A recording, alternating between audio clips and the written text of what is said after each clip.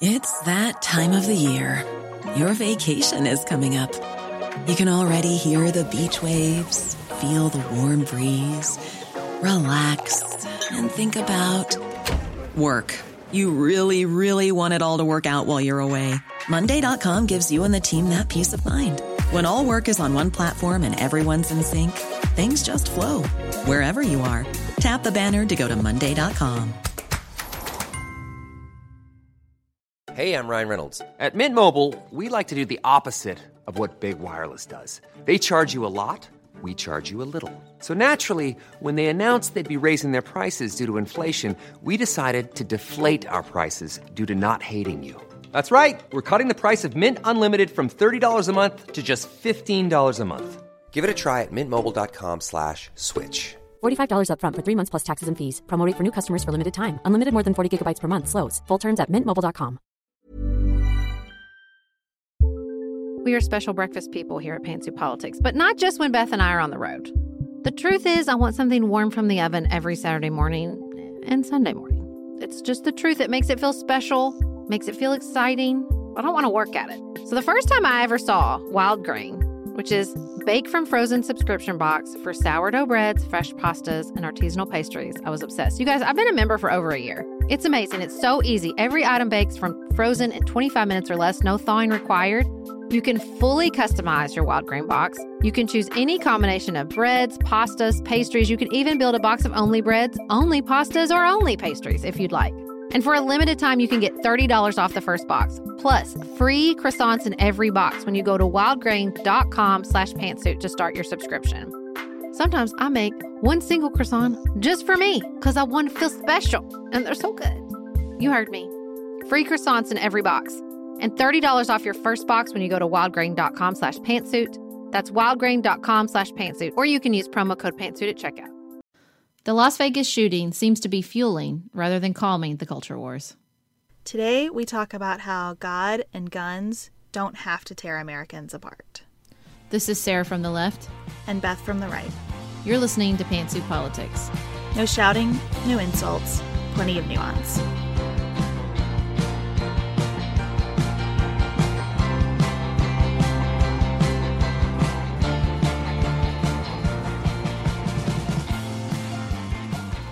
Welcome to another episode of Pantsuit Politics, everybody. We are so excited to be here again on Friday in the midst of a pretty tough news cycle. So first, before we get started, we wanted to say that we are going to have a special event in Cincinnati. So if you live in the Cincinnati area, give us a shout out via email and we'll give you the details, and we'll hopefully be making those details public soon. If you want to go over and support us on our Patreon page, it is always much appreciated. And this month, big news, the Happy Hour bonus podcast episode is going to be about homes because that's all Sarah can think about. So I'm going to make Beth talk about renovations and HGTV and how much kitchen counter do you really need and what is the best countertop and what about floors, because we all have opinions on those things and I need to share them. Are you excited, Beth? I think it's going to be a lot of fun. I'm super excited. I have been thinking a lot about space and about making space for new things to come into your life and making physical space. So I think we'll have a good discussion. We're going to need to talk about KonMari. We're going to talk about all things. It's going to be great. So it's October 13th, and you can join those episodes live as well. Mark your calendars. We received, as one can imagine, a lot of feedback about our discussion on the events in Las Vegas and other things. But first, we want to talk about some feedback that we got on the State Department. We received an email in response to, I think I said that the State Department is practically empty, and our listener said, I'd appreciate if you would remember that despite the unfortunate lack of political appointments in the highest ranks of the State Department, the rest of the employees are continuing to do their regular work. Passports and visas are being issued, meetings are being held with foreign governments and foreign diplomats in the USA, the daily ins and outs of the work is being handled, and it's such a good point. And we recently went through the process of getting passports, and it went very smoothly, so I really appreciate that perspective and reminding us to remind ourselves and everyone that there are a lot of government employees doing their very best despite the cabinet level issues that we're seeing. Let's be real. They're doing the Lord's work right now, as we say in the South. Like, they're doing the thankless task of actually keeping the government running. And I used to live in D.C., so I have a lot of warm emotions for people who live in DC and run the government, as I know not a lot of people do, but I do. Some of them are my friends and former coworkers. So yeah, if I don't ever want us to sound like we are disrespecting those people at all. Absolutely. We also received several interesting perspectives on the history and the purpose and the spirit of the Second Amendment, which we will return to in an upcoming primer. So all that feedback was helpful and thought-provoking, and we're going to work on that some more and come back to it. Also, Susan sent me the most amazing rundown of her moving strategy and system. I love that stuff so much. So keep it coming, all you people who move a lot. It's so helpful. So let's turn then to where this takes us in the conversation about gun laws. Megan emailed us, and it just broke my heart to read Megan's email because she has friends who were at the event in Las Vegas and who were hurt in that event. So thank you, Megan, for that. And she talked about how in the past, when things like this have happened, she has been a fierce advocate for this is exactly the time we need to talk about gun laws. And having friends involved has changed her perspective on that.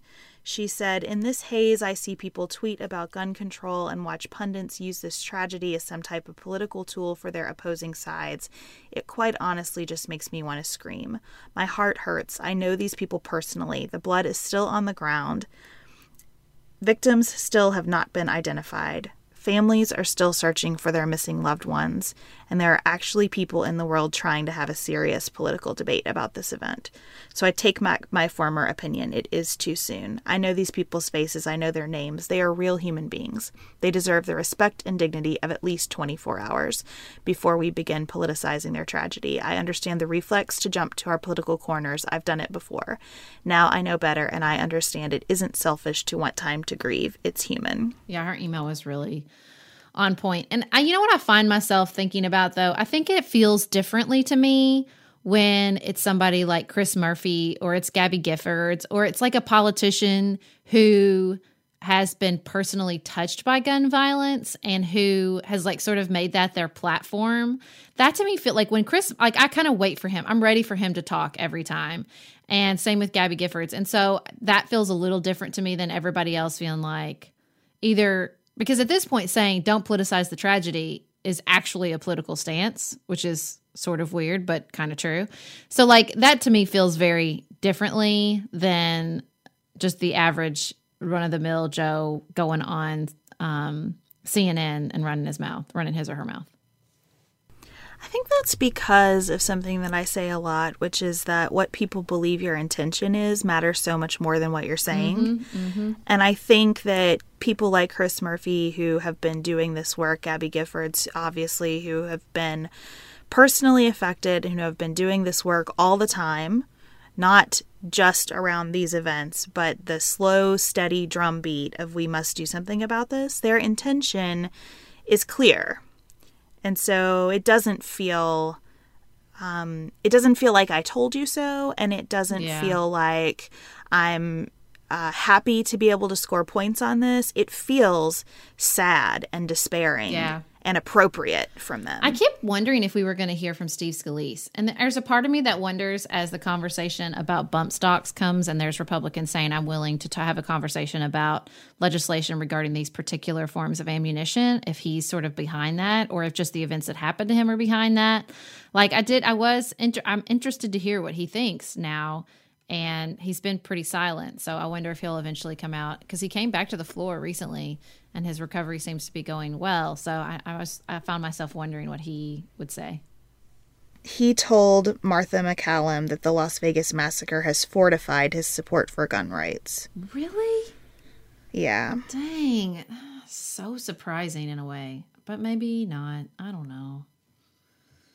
And maybe that takes us to our next thing that I really wanted to talk about, which is I am intrigued by, and I'm really trying to think through that reaction. The Daily, which we talk about a lot on this podcast, did a really interesting thing on the history of the NRA, and they talked about how there's so many Americans whose reaction to an event like this is to double down, to go to the gun store, like you can't buy bump stocks right now, and buy it all up, say it's more important than ever. And I am really trying to get over the empathy wall on that, because that reaction is so hard for me to understand, but I want to understand it, and I don't want to blow it off as ignorance or a lack of caring or any of those things, especially from someone like Steve Scalise, who's been directly affected by gun violence. But I'm just struggling. So I don't know if it's like you want the difference between sort of externalizing control and internalizing control. So maybe if you don't trust the government, you don't want to, and you feel very powerless in the face of a tragedy like that, then you want to internalize it and say, well, it's up to me. But there's also a part of me that's like, there's nothing about that when you're going out and buying recreational, supposedly these semi-automatic weapons are for fun, right? They're not for hunting. They're just people like to shoot them and they're really powerful and they're fun. So you're not gobbling those up out of any sort of security concerns in theory. I'm struggling here. Our listener Joy sent us a Facebook post from someone she knows about, hey, everybody, let's get together and have a concealed carry class at my house after this happened. I think that it's not homogenous, the impulses that lead to that. I think they're not homogenous. I think some people genuinely believe that the world is getting more dangerous and that guns will help them protect themselves. So they're coming at it from a totally different place, right? It's not how do we prevent the next one? It's how do I keep myself and my family safe in light of these things happening? And I do think that, you know, based on sort of what he talks about in The Righteous Mind, that does break down among largely political lines, because there is and I'm not saying this is wrong, but there is a sort of tribal reaction that you see more among conservatives for any reason, background, geography, personality, who the heck knows. It is a protective instinct. And he makes the point, and I agree, that in any society in which we live close to one another and which we are agreeing on sort of that we're in this together, it's not a bad thing to have people who are more concerned with the protection of the tribe than other people.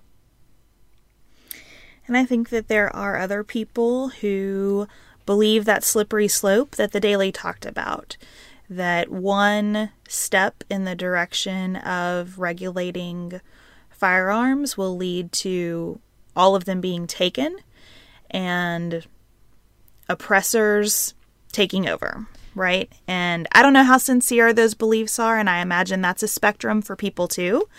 But let's be fair and recognize that there has been an enormous propaganda effort around that slippery slope. And so I am trying to have empathy for people who believe that, because I recognize what a concerted and well-funded effort there has been to help people believe that. Well, and so it's frustrating because on one level, the slippery slope is literally a logical fallacy. That is the name of the logical fallacy, because that's illogical. It doesn't work like that. But here's what else I kept trying to like put the pieces together in my brain as I was thinking about, which is I think we tend to think about gun control legislatively and as government action. And as the NRA as an organization that primarily interacts with legislators, which is true to an extent. But every time there's an event like this, and every time that people react like this, it is a money bonanza for the gun industry. It's just like, let's let the money rain from the sky because people run to the gun stores and clean them out, and everybody makes a lot of money.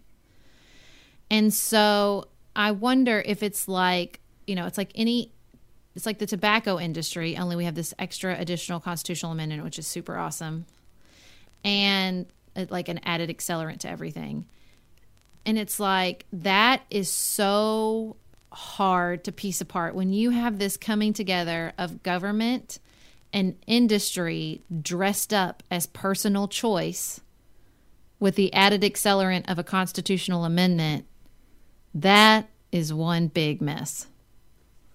I think that's really well said. And I think that it is ironic that Dave sent us this Facebook message asking why no nuance for the NRA, which was a fair question, and I appreciated it. For me, the answer is because of the deliberate and somewhat recent conscientious choices by the NRA to wrap everything about the culture wars under the blanket of guns. With fear. Lots and lots of fear.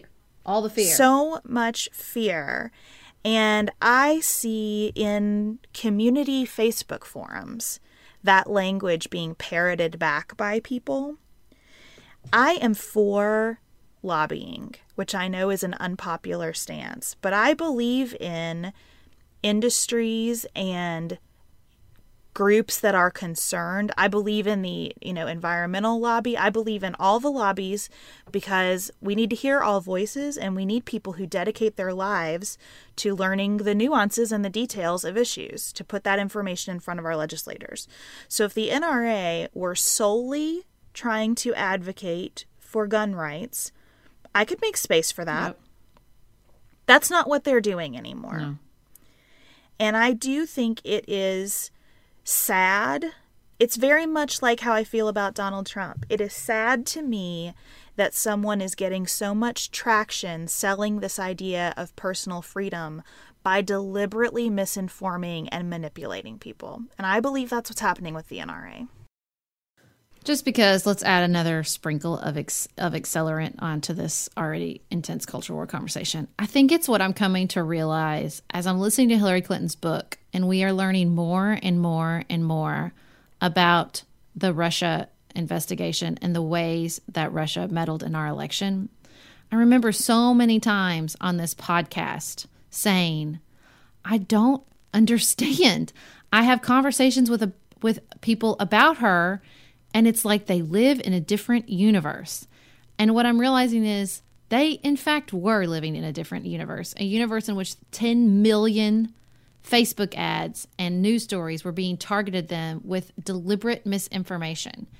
And so when we bump up against these empathy walls, it's like I'm having to realize, and this is such a hard thing because people do not want to believe that they are influenced this way. I don't know why that is. I don't know what kind of human instinct it is to say, I'm not influenced by ads. I'm not influenced by social media. I'm not influenced by just basic human psychology and instincts. It's not the way I think about things, but it is seemingly the way a lot of people think about things.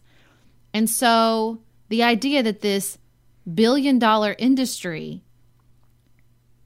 doesn't have an effect on you in gun country, doesn't have an effect on you through Facebook and advertising and mail marketing is just so crazy to me. And when I bump up against these walls, I even make the mistake. I think I start to think about the person as an individual, what motivates them, and I try to put myself in their shoes, and I forget that they exist in this huge, complicated environment, and they are seeing information that I literally do not see, and that it seems like reality to them, even though it's not reality to me because I don't see those ads, and I don't see those mail campaigns, and I don't see those. My friends aren't sharing those NRA videos on Facebook, or if they are, it's because NRA, oh my God, look at this.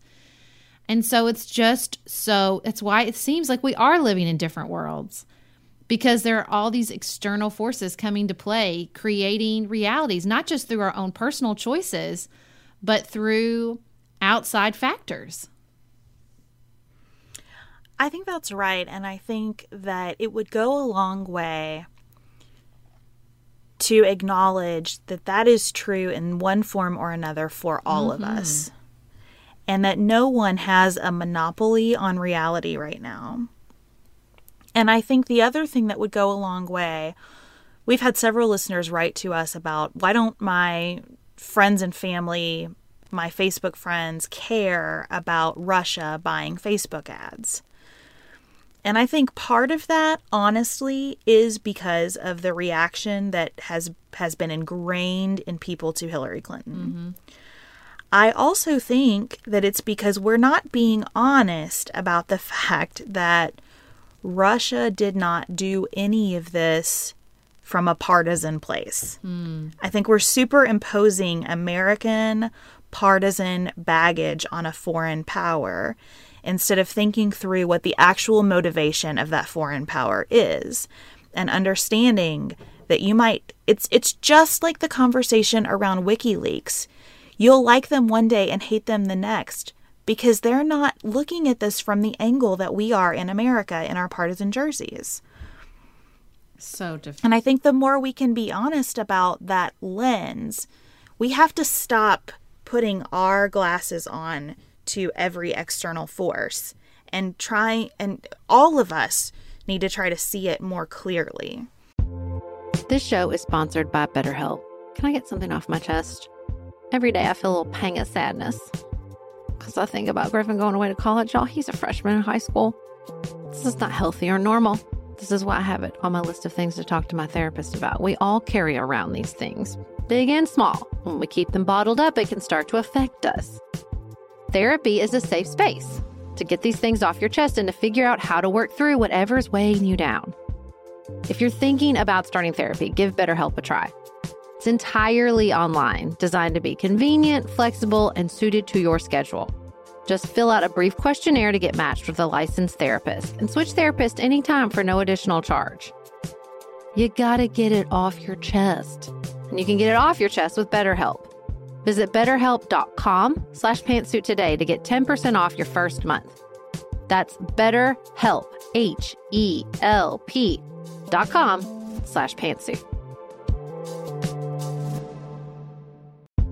If you're looking for a very quick salon quality, but not salon priced manicure, Olive & June has you covered. We've talked about Olive & June's Mani system before. It has everything that you need for a professional manicure in one box. Salon grade tools, your choice of 6 polishes. Those polishes are going to last you for 7 days or more.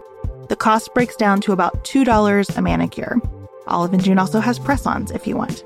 What I love, though, is that Olive & June each season is coming out with new colors, and I just got a set of spring and summer colors in quick dry polish. And they say this dries in about a minute. It seemed dry to me in about 30 seconds. It was not kidding about being quick dry. I also love the light colors in this set. There is a huge range. My favorite one is called Kitten. It's like a pinkish gray.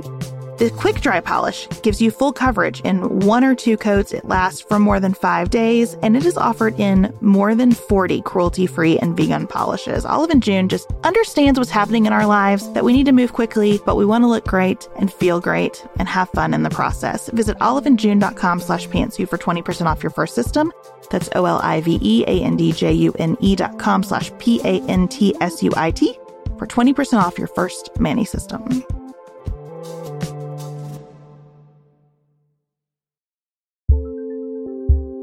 Just finished A Court of Thorns and Roses and craving another fantasy world to devour? Dipsy's got you. Dive into spicy enemies to lovers' tales or embark on an epic romance between immortal fae and sworn foes. They've got fantasy romance stories perfect for your morning walk, late night, or long bath. Dipsy is an app full of short, spicy audio stories. They bring scenarios to life with immersive soundscapes and realistic characters.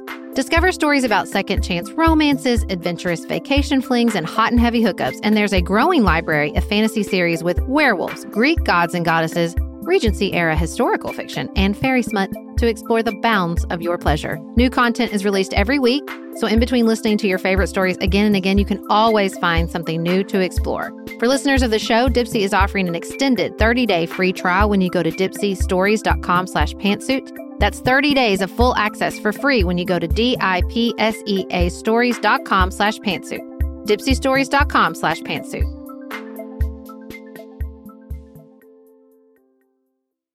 Well, because we haven't been controversial enough in this episode, talking about guns and Hillary Clinton and the election, we thought we would talk about thoughts and prayers now. Oh, yay. Everybody pray for us as we talk about thoughts and prayers. So, but first, let's talk about Lou's message, because he had a lot of interesting things to say, as he always does. Yep. And he said that he appreciated your reminder, Sarah, about the importance of incremental progress around gun laws. And he said this that I thought was really insightful. I want to draw a distinction between cynicism and the deep anger and frustration that is felt when examining the current climate as it exists. People believe that nothing will change because they keep seeing nothing change, but that doesn't mean we accept that nothing will change. Gun control needs to be a movement issue. Politicians need to go on record saying what they will do to curb gun violence. Voters need to demand this of them.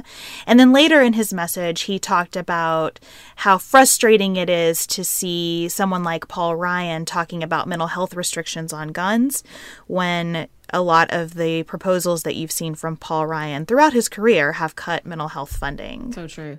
Well, I think that for me, the difference feels when I come up, I am well acquainted with anger and frustration and gun control situation. I was a junior in high school when I was a victim of gun violence. So it's been a long, long time I've been watching America go through these events.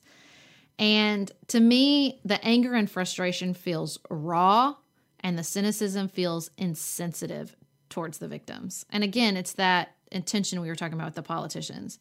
When someone tweets like, well, the dead kids didn't do and this is going to do anything, that feels insensitive to me as opposed to I'm heartbroken and I feel so hopeless, which feels raw. You know what I mean? Like there's a different feeling to me. And I really do not enjoy the cynicism and particularly the way the children at Sandy Hook get tossed around as like, see, we didn't do anything for them. It just really bothers me. I do think that mental health is fertile ground to move forward if we can do that in a way that doesn't stigmatize mental health. So I said in response to another listener email we received from Michael that I think when we start talking about is a person mentally healthy enough to own a gun, that's a moving target because all of us have a fragile state of mental and emotional health. And that does seem to be the case with this Vegas shooter. Let's just be real about that. Like it would, you know what I mean? Like it seems like it was sort of not out of nowhere, but would have been hard to pin down at the very least. Right, because it's shifting and often, almost always, right? The worst mental health issues in our country are walking around undiagnosed. And I worry that when we talk about legislation on mental health, someone who's seeing a therapist and perhaps taking medication for depression is so much less dangerous than someone who's depressed and has never named that or done anything to seek out treatment. So in my judgment, the first conversation on mental health specifically should be about more treatment options, greater access to treatment, and just a cultural conversation destigmatizing counseling and therapy and the admission that all of us need help and support around our mental health at some point. I don't disagree with that. I think that can be a bipartisan discussion. What's partisan about that? Yeah, seriously. So then Dave sent us a message that I think is a very succinct way of saying what lots of other people have said to us. He wrote that when he hears leaders say things about sending thoughts and prayers to victims, he hears, "We intend to take no action that might even have a small chance of preventing something like this in the future." For me, Dave writes, our leaders have turned the phrase thoughts and prayers into a euphemism for do nothing. And here's what's really upsetting me is now it seems like the next phase 2 of thoughts and prayers is look at the heroes, look at the first responders. Let's focus on them and let's focus on all the good. We can't legislate evil, so let's just build up these heroes, which as we've talked about before is not untrue that people did heroic, but not a fair way to talk about them because those people have survivor's guilt. Those people struggle with trauma, and to build them up as superhuman does not allow space for their own pain in the process. I think that's well said. And another thing that I am observing more and more, and perhaps this is because you and I have shared more on the podcast about our faith, as we become more open about the spiritual influences in our lives, we are hearing not lots, but more sentiments from people who do not have any interest in spirituality. And maybe that's overstating it, but I am seeing more messages kind of like, it sounds ludicrous to me for people to pray in a situation like this. And you started to address that on Tuesday's episode, and I feel like we kind of gave it short shrift. But I have a lot of feelings about that that I think are worth unpacking, because the true thing is, if people on one side of the gun debate are both saying we need to regulate guns and saying the sort of Obama version of your guns and your God are annoying to me, and I do not believe President Obama meant it that way. I'm using that as shorthand because I think we all can recall that discussion. This never goes anywhere. This completely stalls out. Yeah. Well, and I just think about, look, this is where we want to talk about what we want. And here's where I'm struggling with this conversation, is if any talk of gun control fuels a massive injection of guns into the stream of commerce, then I want to talk about that. That's not an outcome I want. So if that's not an outcome I want, and that's what's happened when we talk about this, then I want to take a minute and talk about why, and talk about if we can prevent that from happening, and talk about the source of that. And that's why I'm trying to get my head around these ideas of why people react that way, because I don't want that. I think the biggest problem in America is that we have too many guns out there. So if any discussion of gun control that has a modicum amount of impact, although I find, like I said, incremental impact is important, just fuels this massive, binge on guns, then I want to stop. I want to take a beat and talk about that. Let's talk about that, please. Because as a liberal proponent of gun control, that's not the outcome I want. And I'm not just going to stay laser focused on legislative outcomes at the cost of the real world impact. You know what I mean? Absolutely. And I think that the dismissive statements about thoughts and prayers have that same impact. Because I can fully put myself in the shoes of someone who does not believe in a God. Mm-hmm. I can get myself around to, that sounds ludicrous to me. You have no evidence for that. I am an ethical person because I'm an ethical person, not because somebody in the sky tells me to be. Like, I can put that on and wear it. I can also recognize that for many people, prayer is an expression of the deepest part of who they are. Mm-hmm. And a criticism of their prayer feels like you are cutting at the core of their identity in a way that is extremely threatening. Yeah. And that threat is exactly what you're talking about, Sarah, in terms of fueling those sales as well. Mm-hmm. I think that's all related. Yeah, and I just, we don't have to pick, guys. We just, like I said, on my personal Facebook page, I'm going to do both. I'm going to call my legislator, and I'm going to be a prayer in my community. So I don't feel like I have to choose. And let's just be brutally honest. The people you are mad that they come out and say we give our thoughts and prayers, whether or not they say that or not, their stance with regards to the NRA is not going to change that. So shaming politicians for saying that is not going to help us convince them to abandon their loyalties to the NRA. So again, what are the outcomes we want? Do we want to feel righteous? If the outcome is, I want to feel righteous and I want to feel better and I want to direct my anger at the slaughter of innocent Americans at people, then you're achieving that, and that's fine. That's fine. Sometimes we need to feel righteous anger. But if the outcome is, I want fewer people to die, I want less guns on the street, then we got to talk about something different. Then we really have to abandon that way of thinking about things and that way of feeling about this issue, because it's not getting us anywhere. And I want to get somewhere, because I was 17 years old when somebody was killed in my school, and I would like for things to change. And they're not the way we're dealing with this right now. So if they're not working, not to be total Dr. Phil here, how's it working for us? It's not. So as somebody who wants things to change, I'm ready to talk about different ways to get there.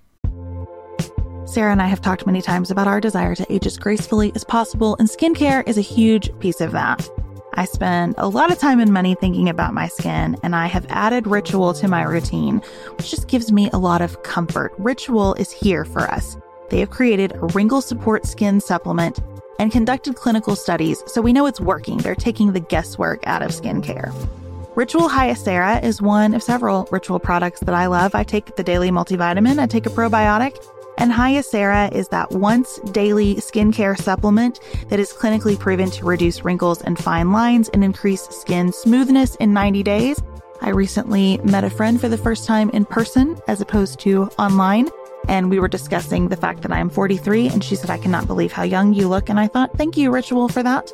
Start Hyacera to help minimize wrinkles without compromising on clean science. Hyacera from Ritual is a clinically proven skin supplement you can actually trust. Get 25% off your first month for a limited time at ritual.com/pantsuit. Start Ritual or add Hyacera to your subscription today. That's ritual.com/pantsuit for 25% off.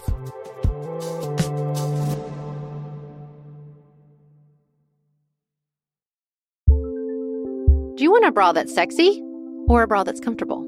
Thanks to Third Love, you can have both. Third Love was started to take all the frustration, ick, and out of bra shopping. That's why they make solutions for every bra problem, aka problems. Their bras make it easy to bring back perkiness you haven't seen since high school, get smoothing you know where, and have straps that actually stay put. Designed at their headquarters in San Francisco and made from premium materials, they put every style through hours of wear testing on real women, including themselves, before it's given the stamp of boob approval. Comfort and support are guaranteed. Plus, whether you're a double A cup or an H cup, their virtual fitting room will help you find your perfect fit fast. And they've even invented half cups. No more feeling stuck between two cup sizes that don't fit right. It's time to get your problems solved. Visit thirdlove.com and get 15% off your order with code podcast15.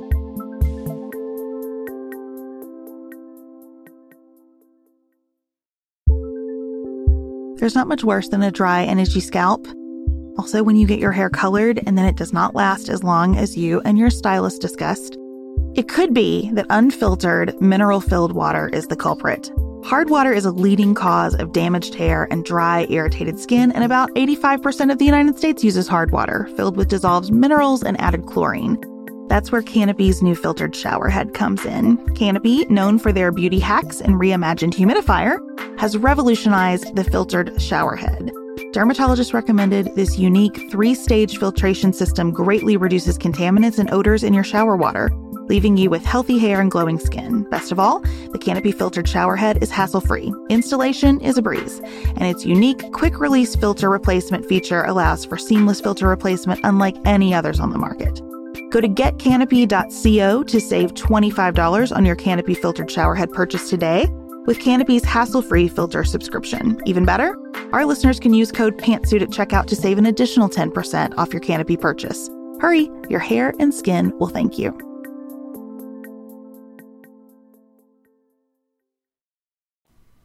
So understand, too, I think that although I believe most people who comment on the Thoughts and Prayers line are directing that at politicians, as Dave's message says, we don't make those distinctions anymore. No, we don't. Because of social media.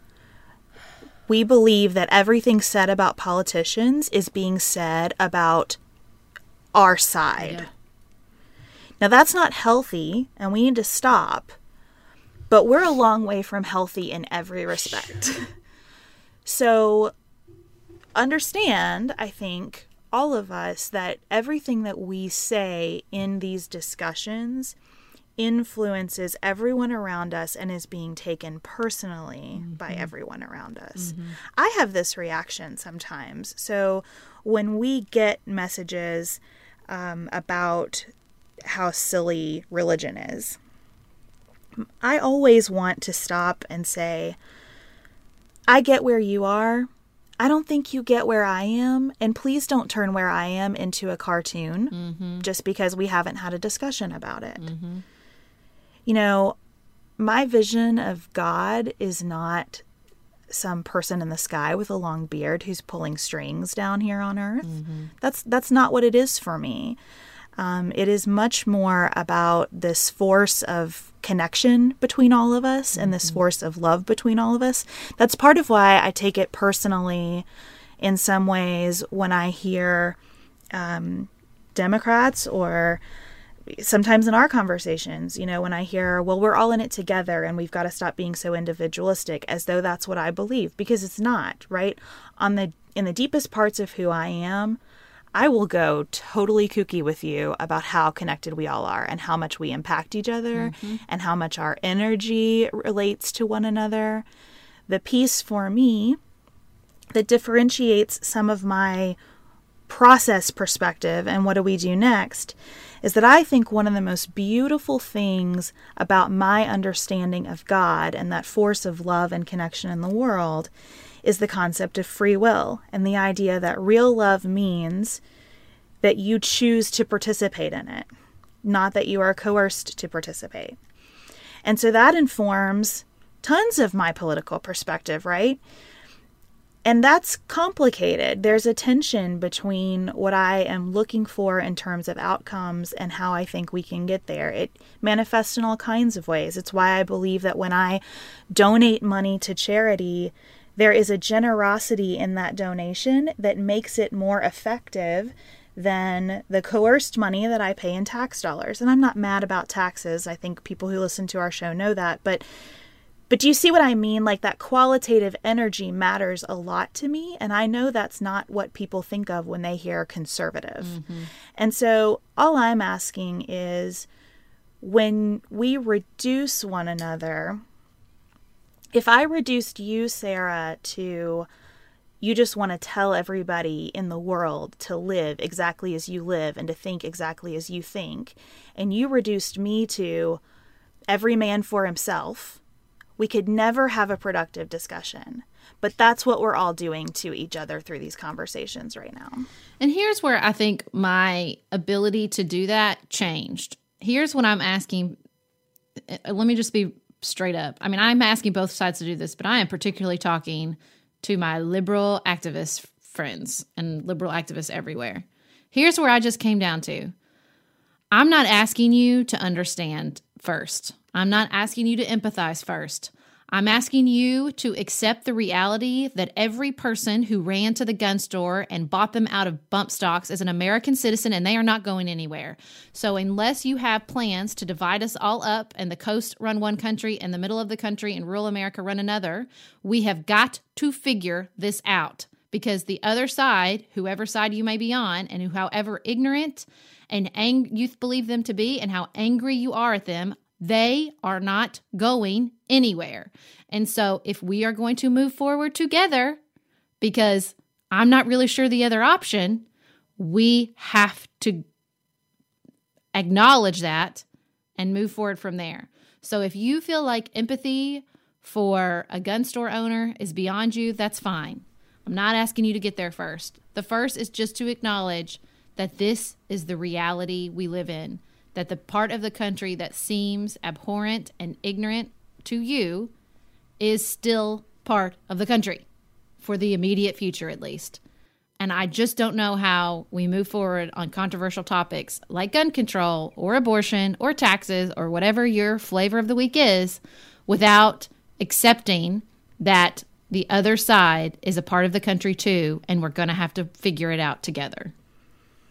And here's the thing, Sarah, I think, and we've heard from people like this, I think there are people who are questioning whether the country can withstand that kind of division, and people who are starting to wish for separation from folks who feel differently about these issues than they do.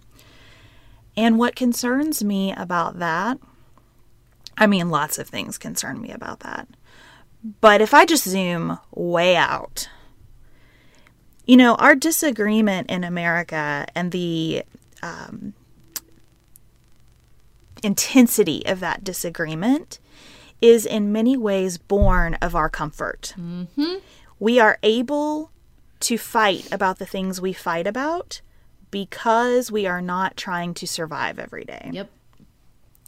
And if we section ourselves off into enclaves that feel more homogenous to us, one, we lose all the beautiful benefits of diversity, because diversity of thought is a part of diversity. And two, I think that when disagreements arise, they will be even more fever-pitched within those enclaves. And at some point, what do? Do you just keep getting smaller and smaller and smaller? If you want to see a fight, go into a community that is having a zoning dispute. Right? The more comfortable a community gets, the more intense its disagreement about trivial matters becomes. And so we need to collectively, as human beings, build the muscles to be able to work. I believe this is the step in our evolution, the next step in our evolution. I don't think that the next step in our evolution has anything to do with technology. I think it has to do with our capacity to work with our disagreement and to understand our connection even in the face of our differences.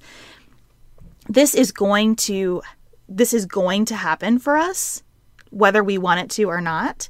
And so the solution of put those people somewhere else isn't going to get it done, even if that's what it feels like to you right now.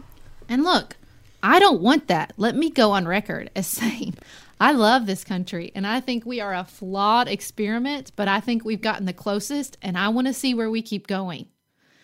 And the idea that we would split off and break up is one of the most painful things I can imagine, because America is not and has never been this sort of monolithic group.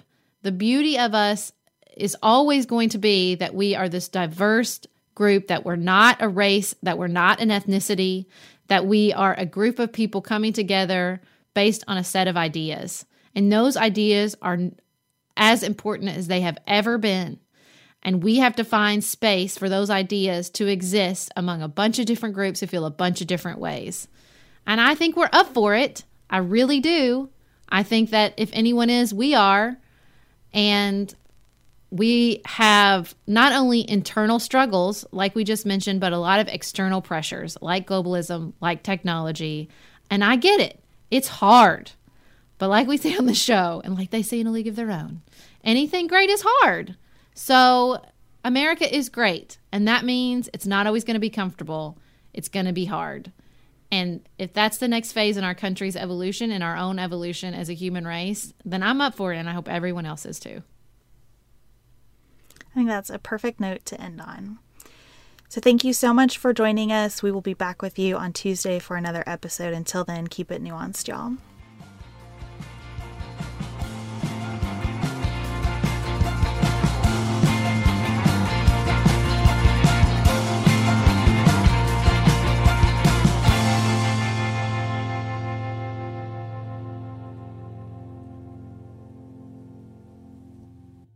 Thank you, as always, to our executive producers, Nicholas, Chad, Tracy, Leslie, and Sabrina. You can join us on social media, Instagram and Facebook at Pantsuit Politics, and on Twitter at PantsuitPolitic, no S. And if you'd like to support the show, you can go to patreon.com, or reviews are always helpful, and you can leave one through the Apple Podcast app. Thank you to Dante Lima, the composer of our Pantsuit Politics theme music.